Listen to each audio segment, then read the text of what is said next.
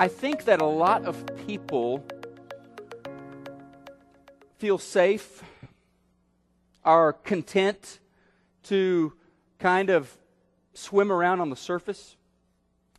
I don't think that oftentimes we go very much below the surface.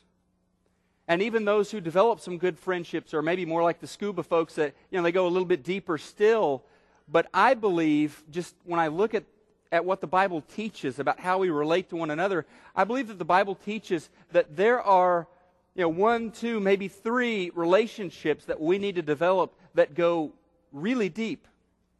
What I want to do, we're going to start out and we're going to quickly go through this, is just talk really briefly about levels or depths of relationships that you have. All right? So the first level, let's start out with the first level. This is on your outline, which is in the bulletin this morning. The first level that I put, and you'll see these kind of in different places. There'll be more levels or less levels. They'll call them different things, but these are my 4 here. The first one I'm going to call is my crowd. These are people that I could potentially bump into. These are people that I may or may not know their name. These are people I'm going to run into at the supermarket or at school, all right, or in my neighborhood. These are not very risky relationships because they're not very deep relationships. And then there's a little bit deeper. There's my crew, number 2. My crew, all right. This is a much smaller group. I know their names. I probably know the name of their spouse. I may know the names of their kids and even their dog. I mean, these are people who I will call and say, hey, let's go watch a movie, or let's go out to eat, or let's play cards tonight, something like that.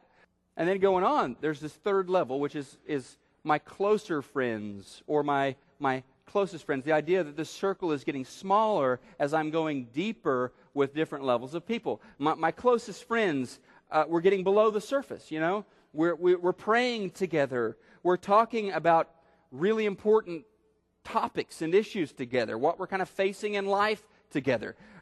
And then, level 4, this deepest level is my closest companion. Best friend. Modern terminology, BFF, This is the person that I know. And they know me. Honestly, you're going to be doing well to have one of these in your life. So it's not really about how many acquaintances you have, how many friends you've got on Facebook or whatever, how many folks you hang out with. But the question is this: do I have 1 or 2 people that I have really let into my life? What I want to do today is really key in on those 1, 2, maybe 3 relationships that are going to be deeper for you, that are probably going to last longer than any other relationships that you're going to have. Now, and so the first thing I want you to write down this morning on these kind of cornerstones of this deepest level of friendship is loyalty. It's loyalty. I mean, I'll stand by you no matter what. Always perseveres, never fails, doesn't keep a record of wrongs. It's patient. Loyalty isn't about making, bold declarations of love. It's not about saying, hey, you're my BFF, okay? Love is about loyally sticking together through the natural ups and downs of a relationship. And then the second thing that Paul kind of highlights in this chapter is honesty. And we need to trust each other because we're going to be doing a lot of sharing. And we need to be able to trust that we're telling each other the truth. That we're not keeping secrets from each other. And then there's the third thing, which is, you can write down, is sacrificial love. Sacrificial love. Which, by the way, for love to really be love, I mean, it's sacrificial. But sacrificial love, I'm going to serve you. I'm going to look out for your best interest, even when it means I'm going to pay a price. Even when it means things aren't going to go well for me because I'm being loyal to you. That's sacrificial love. And I know there are people in my life who really love me.